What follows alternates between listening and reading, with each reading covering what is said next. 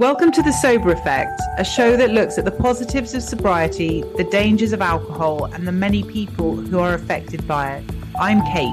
And I'm Steph. The ripple effect of alcohol is far-reaching, and those are the stories you'll hear on The Sober Effect.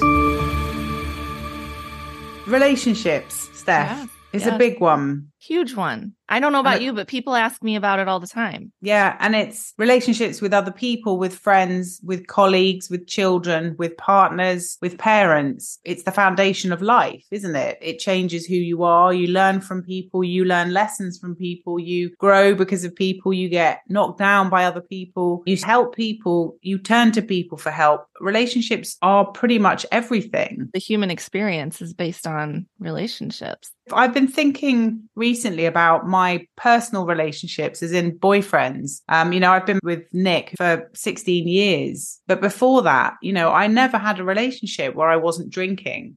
Mm-hmm. And that's quite a hard thing to realize. I was kind of off my head for a lot of all these relationships, and all the decisions that were made through them really heavily revolved around alcohol. Same. All dates were taking place at a bar. If we went to something other than a bar, we ended up at the bar. And I met my husband in a bar. Did you? Yeah. Well, he chatted you up? Yeah. Well, I always kind of knew who he was. I come from a very small town type area. So there was this bar that we all ended up at all the time. And yeah, one night we were extremely drunk. It was last call. And he's like, hey, I've got a wedding I got to go to tomorrow. Do you want to go? And I'm like, so drunk. I'm like, yeah, let's go. And I remember the next day waking up and freaking out that I agreed to go on this date. And I was like, I don't want to go. And I called my mom. And my mom's like, Stephanie Ann, I raised you better than that. Like, if you said yes to that boy, you're going on that date. Just go on the date, see how it goes. And what's crazy is I knew on that first date that I was going to marry him, which was so wild because before I went on the date, I wanted nothing to do with the date, go on the date. But that's what alcohol does, right? It just messes with our head. But I had the best time. And ever since that first date, we've just been together every single day since then. It was just amazing. And you went to the wedding? Went to the wedding with him. Yeah. Who goes to a wedding on a first date, Steph? I've never heard anything like it. And I went on another date with him, within a couple weeks to another wedding that he was in. And it was out of town. And it was some big stuff right out the gate. I don't regret any of it, obviously. But you think about it, there was a lot of alcohol involved to have the nerve to do some of these things, right? Yeah. The difference now, I would be nervous going on a date now, I think, because I used alcohol definitely to relax, because it does relax you. It gives you this confidence and this nonchalant, well, whatever. If you don't like me, there'll be someone else in here. I can go and sit with them. And you have to be braver. But I think you're probably also more selective. Yes. When you're not drinking. You certainly are with your friends, because I used to hang around with anyone who would drink the same as me. Right. And let's talk about that for a second. Let's start with friendships. Because I feel like that dynamic, there was a huge shift right away when I quit drinking. It became very clear that there were certain people that were just around me because I was a drinker. The invitations stopped happening, and it was really awkward when we would get together. Did you experience that as well? Yeah, I became a hermit for a few months because I just didn't know how I was going to find being out, and I didn't want to be tempted to drink. So I just didn't go out for a while, and I saw people during the day instead. But there were definitely relationships where I thought, well, I'm never going to hang out with them because they are heavy drinkers and they're not going to want to go out and not drink. And I don't want to go out and sit with someone who just wants to drink.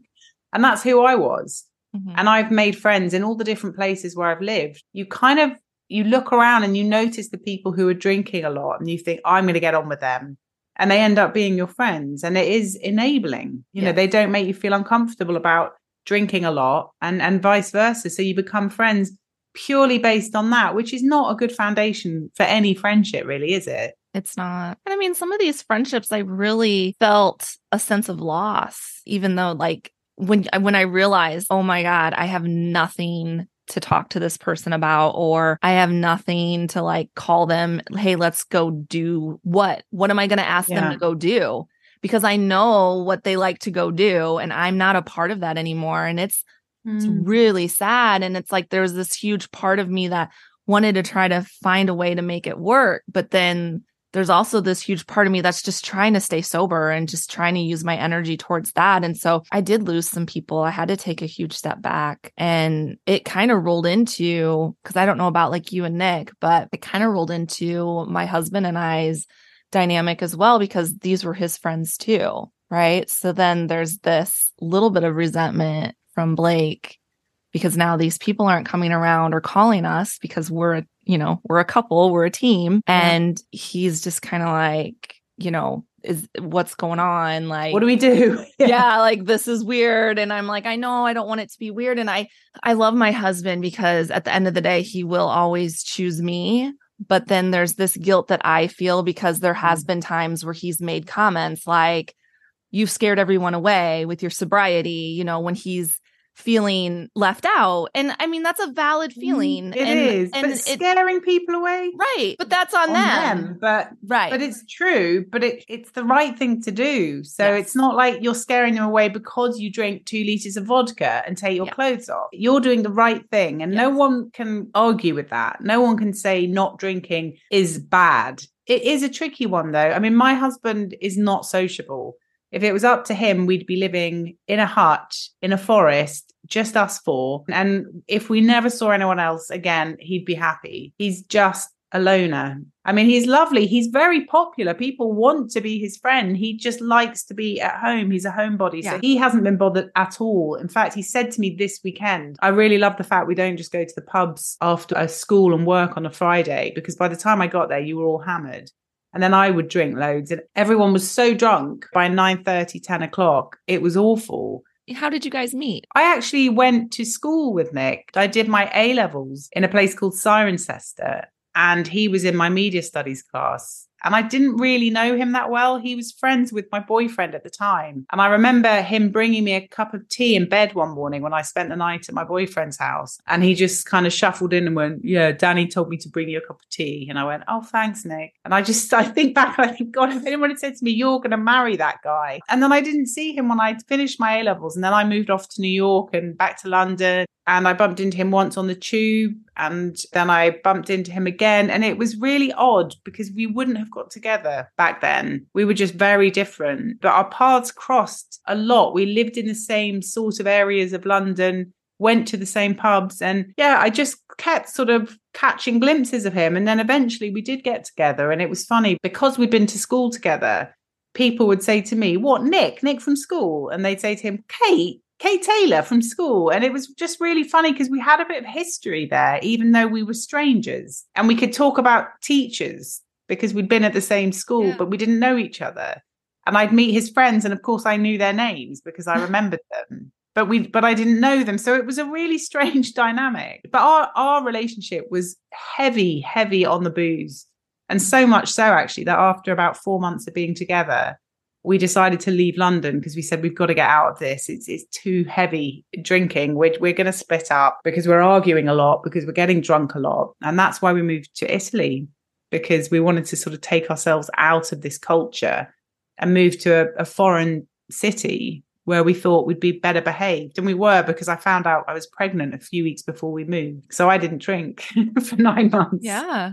So it was good. It was needed, actually. It was perfect timing. Did he stop drinking while you were pregnant? No. And actually, I used to buy him drinks. I used to go, I found this really nice bottle of wine. It looks lovely. And I'd bring it home for him. Or we went on a pub crawl when I was 9 months pregnant. I was 10 days late having Luca. And I was a week over my due date, and I said, I have to leave the flat. If I get one more message going, any news? Yes. Oh my God. So I just turned my phone off and we went on a pub crawl. And in Italy, they were horrified because, Mama and Bambino are just stay at home. My God, it's so precious. What are you doing out? And I just thought, I've got to get out and be around people having fun.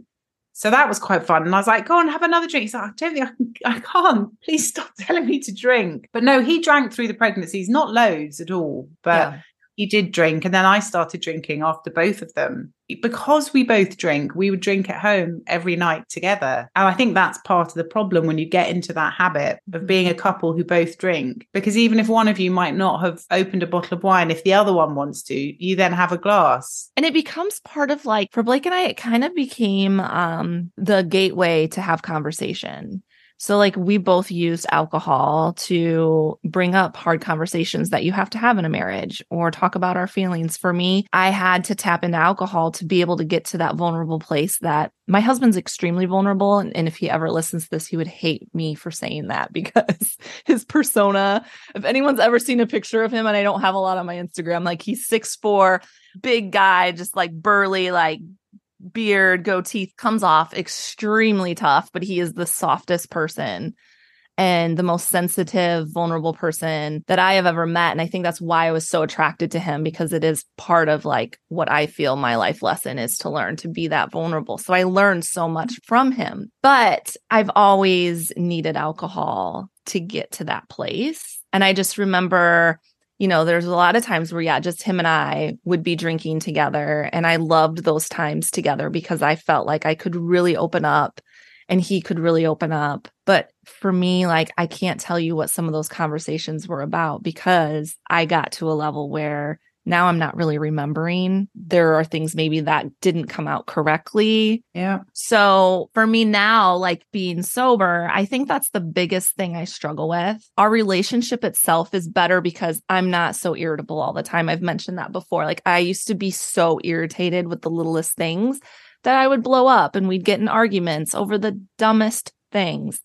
We don't do that anymore because I'm level-headed and I'm patient. And even if he's been out drinking and he comes home and he's irritable, at least I'm in the right mind not to like, you know, take the bait. Because when you're both drinking, you take the bait pretty quickly. So that's the positive part of our relationship.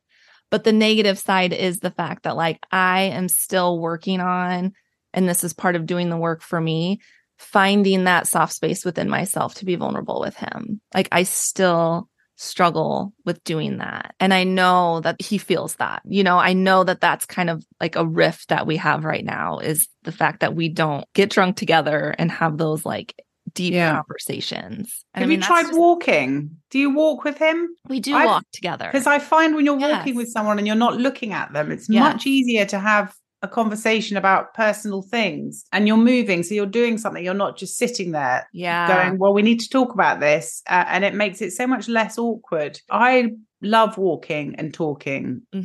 Or car journeys are good when there's not a child in the back, obviously, right? Which doesn't happen that often. It's either one or the other. Tells you about yourself, doesn't it? Because when we were drunk, we'd try and talk about sensitive things, but the conversation would always go off on a tangent. And so many arguments. I mean, I can't even remember. And the amount of times we've woken up, and I don't think either of us can really remember the actual argument and who was wrong and who was right. And it's just awkward, horrible. Nothing actually got resolved. You still have to have the conversation again because you can't remember.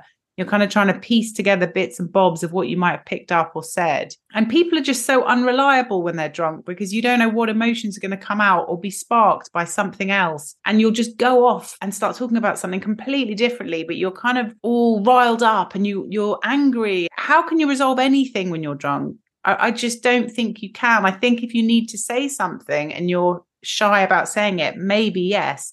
But you don't want to be drunk when you then have the conversation that follows once you brought it up.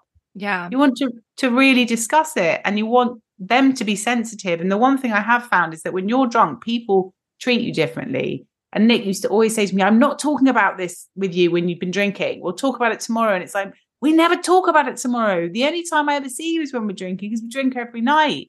So are we just never going to talk about it? It's like, well, you know, let's not drink and let's talk about it. And it just never happened. So every serious conversation we had happened in an evening, and it happened when we were drinking at various levels. Messy, isn't it? It's very messy. Yeah, and it's unfortunate because it did become a huge crutch. And it's just like anything else that you have to unravel when you get sober. I didn't need alcohol to have fun, but I thought that I did. And I have unraveled that. And I have proven to myself that I still have fun without alcohol.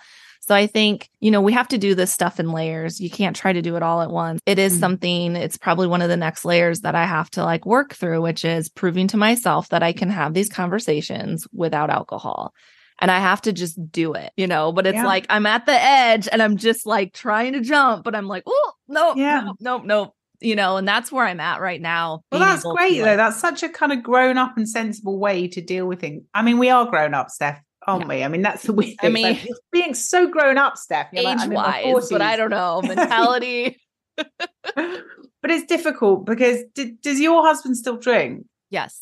I think he does. But he doesn't drink a lot, does he? It depends on what you want to say is a lot. So he doesn't drink often. So that's where it's shifted. He used to drink probably at least 3 or 4, maybe 5 nights a week, sometimes more. I mean, honestly. And now he'll go maybe a week without drinking at all. But then when he does drink, he binges.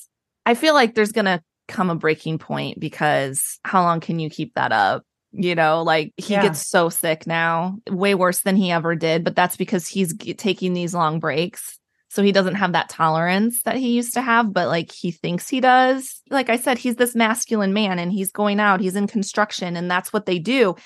I mean, half the time he can't leave because every time he goes to leave, there's another beer sitting in front of him or another shot. And I get that. But, you and I, we know like, well, then don't even start. But it's just like, it's hard to watch someone do that because I was in the same boat and I wasn't listening and I wouldn't have listened. And so you kind of have to just take a step back and just as hard as it is, I just always have to remind myself, this is his lesson to learn. Like he's a smart person. He's either going to figure it out or he isn't. But like, I can't keep putting the energy that I use for myself into trying to heal someone else, especially when they're not open to hearing it. No, and it's hard because as long as there's someone left who wants to keep drinking, they will do anything in their power to get someone else to carry on drinking. So they're not drinking on their own. So unless you are the last one, it's hard to walk away from. And, I know that because, my husband will go out and I'll be like, please, don't be too late because I won't be able to sleep. And he will be. And it's like, why couldn't you just come home? It's like, I know, but we were having a deep conversation. Or come on, but actually it is hard. I know it's hard. But as you say, you've got to make the decision and you've got to be stronger than that. If it's what you want. Right. My husband still drinks more than I wish he did. And it is a problem.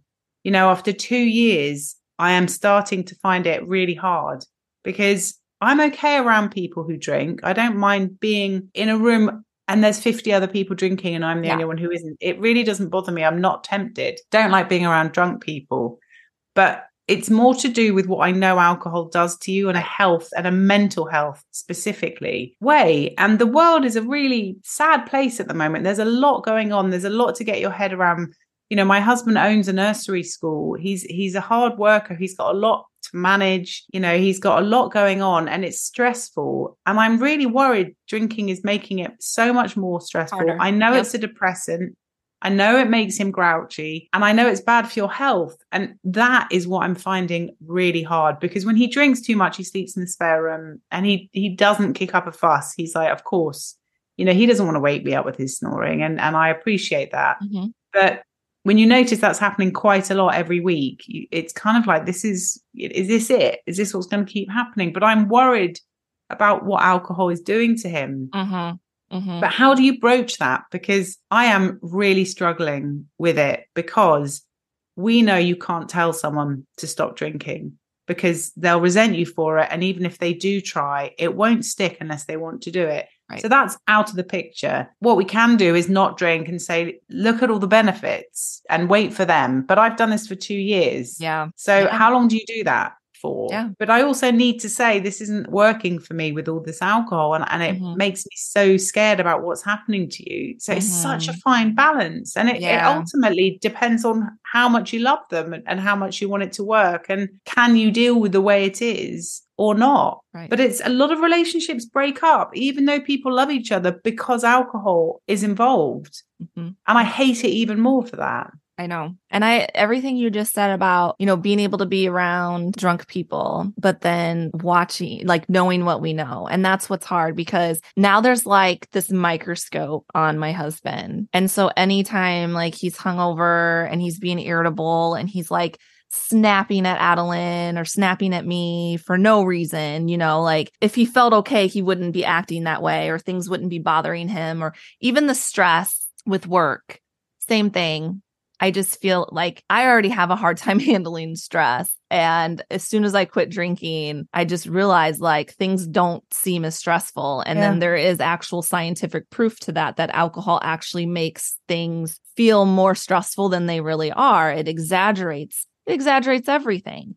And so then my husband has a very stressful job as well. And it's just like, he's so stressed all the time. And then he's got high blood pressure. And it's just like, all these things, like you're saying, is that what we do? Is that how we approach it? Because this goes along with the vulnerability. I don't know how to approach these things with him. I don't know how to say to him, do you realize that if you quit drinking, A, B, C, D, E, F, G, all these things will get better in your life?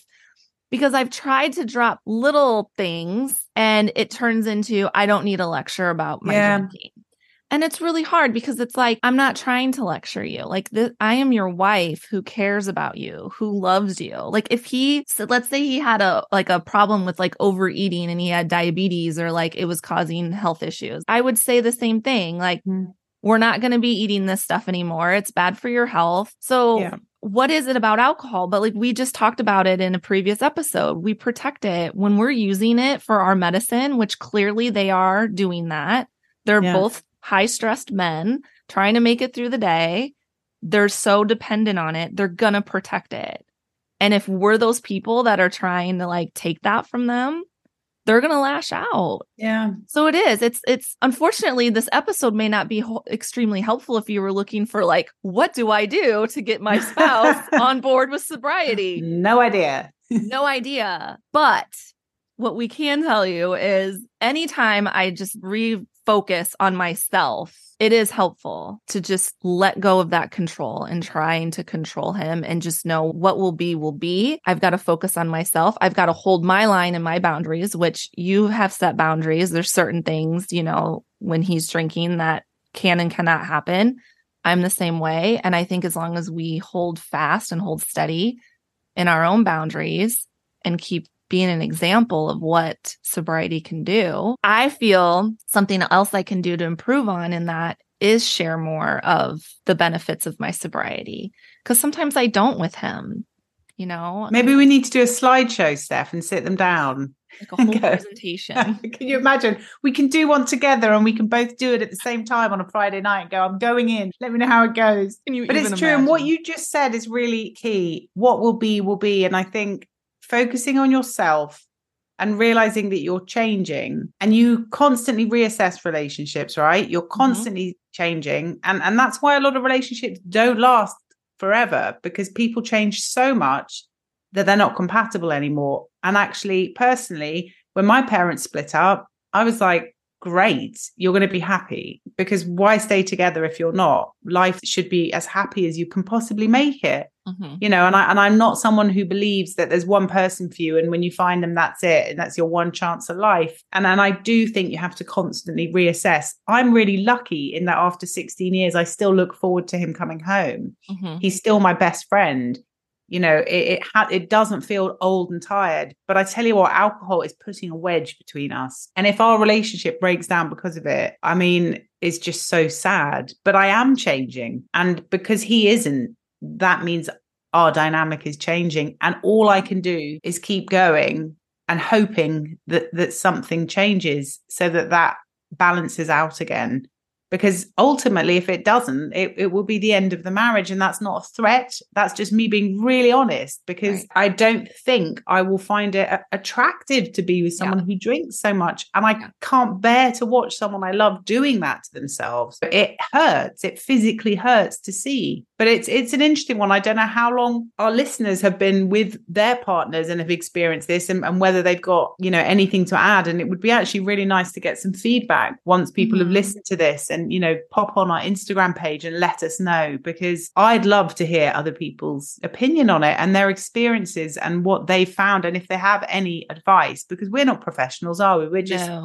We're just professional chatters, aren't we, Steph? We're just, we're good at like trying to solve the world's problems by speaking Talking about our it. experiences. But everything you said is so true. And, I always think about, and I don't know if you ever, like when we had Catherine on and she spoke about, because she had a husband who totally went about trying to get her sober the wrong way, right? Her first husband. It was manipulation. There was a lot of resentment and hate and venom just spewed at her constantly. And it made her not want to get better. Like she couldn't get better with that type of reinforcement. And I think everyone's different. So I'm not saying like what she's saying works for everyone. But then when she said she got with her husband now and how he went at it with love, like we're in this together. I love you. I'm going to help you. Like, his approach was completely different. It hit something with me like that. I've carried that with me when I have conversations with my husband, because when I first got sober and I would get really mad about him getting really drunk, I would say things that probably weren't very nice to him. There was a time on the phone with him, I just flat out told him, like, this is unattractive. This makes me not want to be around you. And it was really mean. And now I'm like, after talking to Catherine and hearing her story and hearing like what worked for her was to feel that she is worthy and she is loved and there is a reason to get better. Not like, oh, they're going to, take something from me or leave me or humiliate me. Because the humiliating part too is something that stuck with me. So I think for me, I got a lot out of that. And it is something that I'm trying to be more aware of when we do have conversations or when he does upset me with his drinking. To come from a place of love instead of, come from a place of like, I'm telling you this because I care about your health and I care about you and I see you like falling apart or I see you like hurting yourself physically. Yeah, definitely. And also if you're thinking back to yourself, if someone said to me, I find you really unattractive when you're drunk, I would just say, well, I'll go find someone who does. And that would be the end of that relationship. I mean, that would not have stopped me from drinking. But if someone said, I love you so much and I'm worried about you, that would make me think. So you're completely right. And I've said the same sort of things, but it's so hard not to say, I don't want to turn around after 4 years and go, I'm leaving. I've really found this hard for the last 4 years. I haven't said anything, but it's been building and building. That's not fair either. No, because to say, that's a slap in the face. Working for me, but you can't push too hard. You can't put too much pressure on them. You've got to come from a place of love.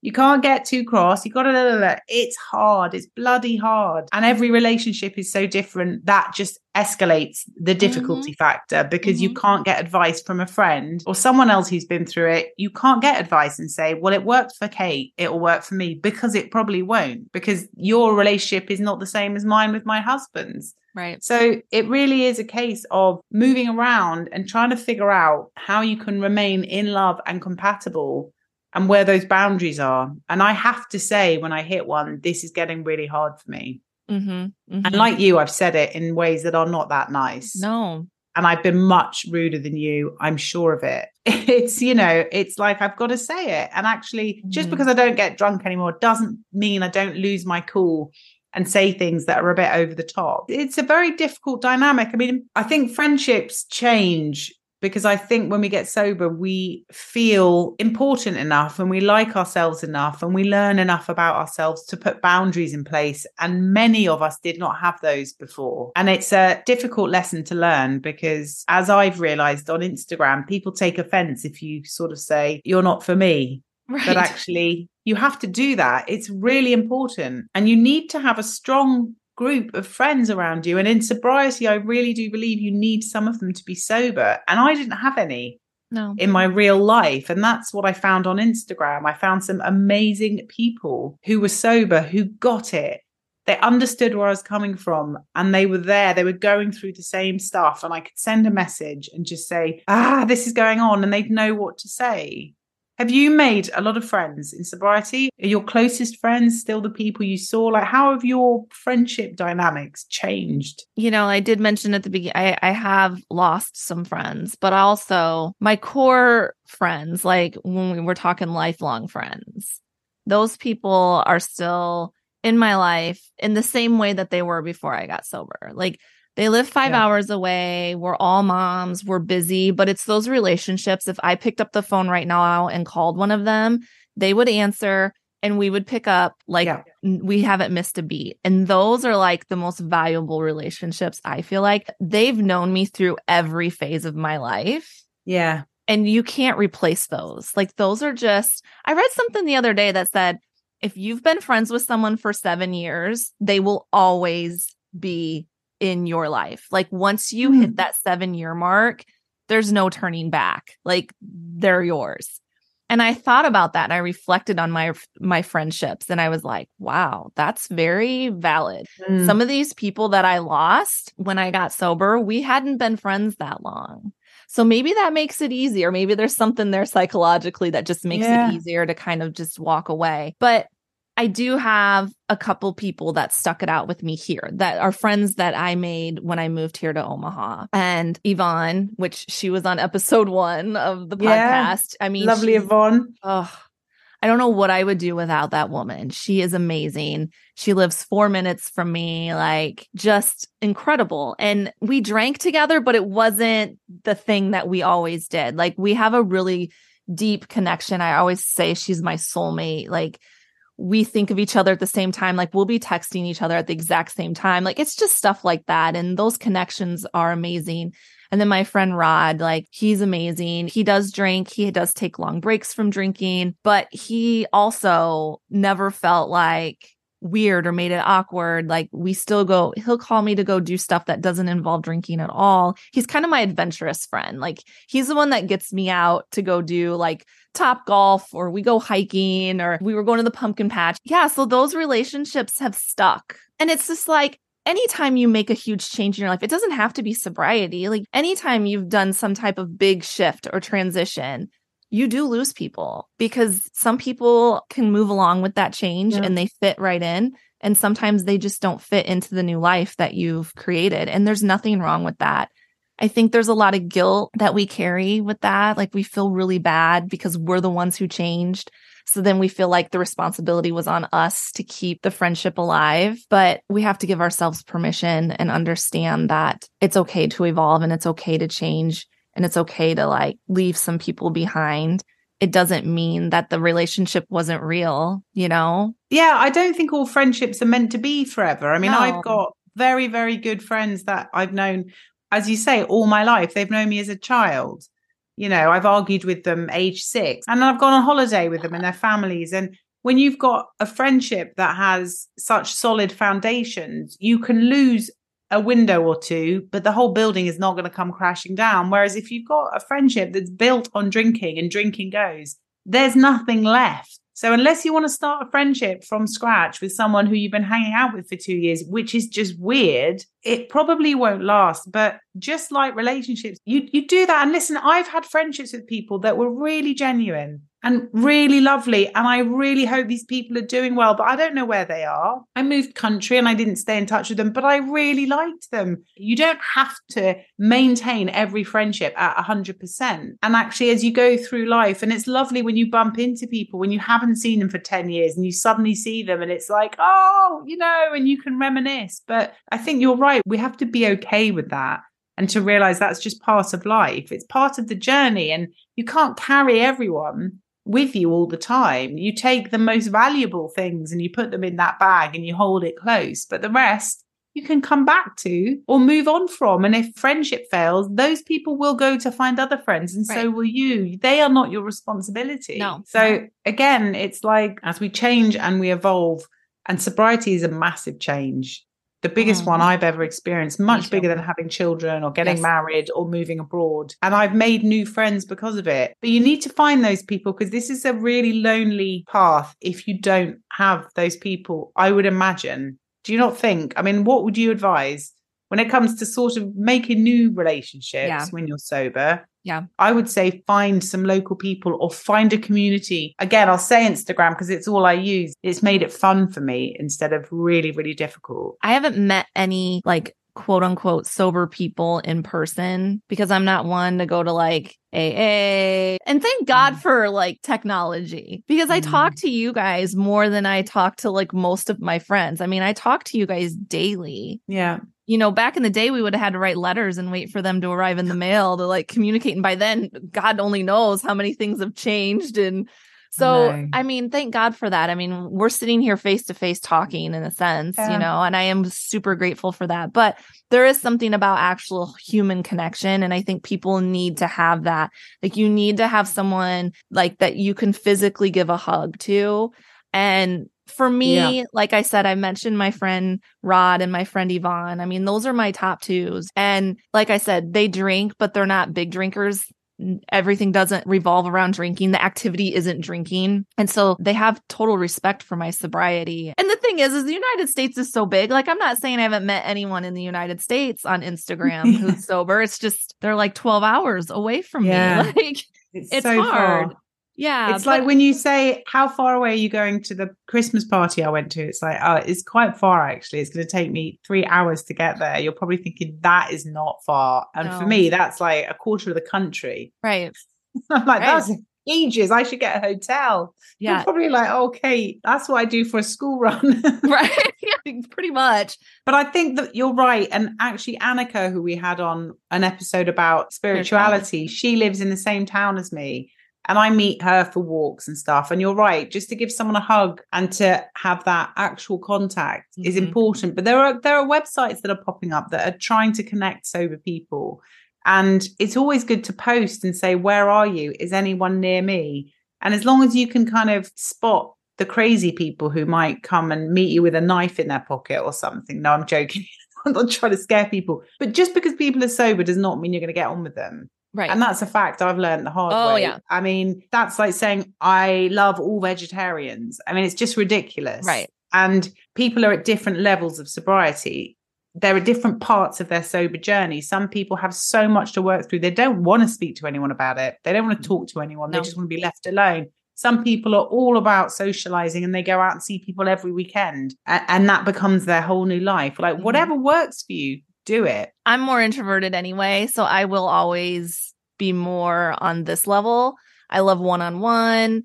I like having the technology, I like being in the comfort of my own home. Like, so you gotta, do what works for you. If it feels uncomfortable to go to a group and try to meet people, don't do it. It's okay. There's plenty of other options. Weigh them all out. If you're introverted like me, hit my DM. I can give you plenty of ideas of how I've met people, and I've met amazing people. We probably should wrap this up, but I just want to also mention one other thing as far as meeting people and letting people into your world. You and I both have let people in that maybe weren't right. And it's okay. That's okay too. When you start feeling like someone is wearing on you, or it's just getting to be too overwhelming, because some people will take advantage of the fact that you're sober and you're kind and you are looking for a friend, and they'll take advantage of that. And be very aware. And you will be, especially when you're sober. These things start sticking out like sore thumbs. And don't be afraid to walk away, because you are now in a place in your life where you need to attract the people that are there for you and that make you feel good. When you get done interacting with someone, you should feel good. If you don't, there's your sign. So that's just like one tip that I would love to give to the listeners, and really just reiterate for myself, because it's something that I still work and struggle with all the time. I think you're right. And I think I've learned so much more about myself since I've been sober. And the self-loathing and the self-hatred that comes when you're a drinker doesn't work for you when it comes to standing up for yourself, because you think you're more worthless than you are. And when you decide to stop drinking and you start to say, I love you and I like you, and you start to think, no, I'm all right, and what I say matters, you feel strong enough. And you're so right. If an interaction with someone is making you feel uncomfortable for any reason, and you don't have to explain what that is, if you can't put it into words, it doesn't matter. If you don't trust someone or they're not making you feel good, step away. It's not worth it. Life is too short.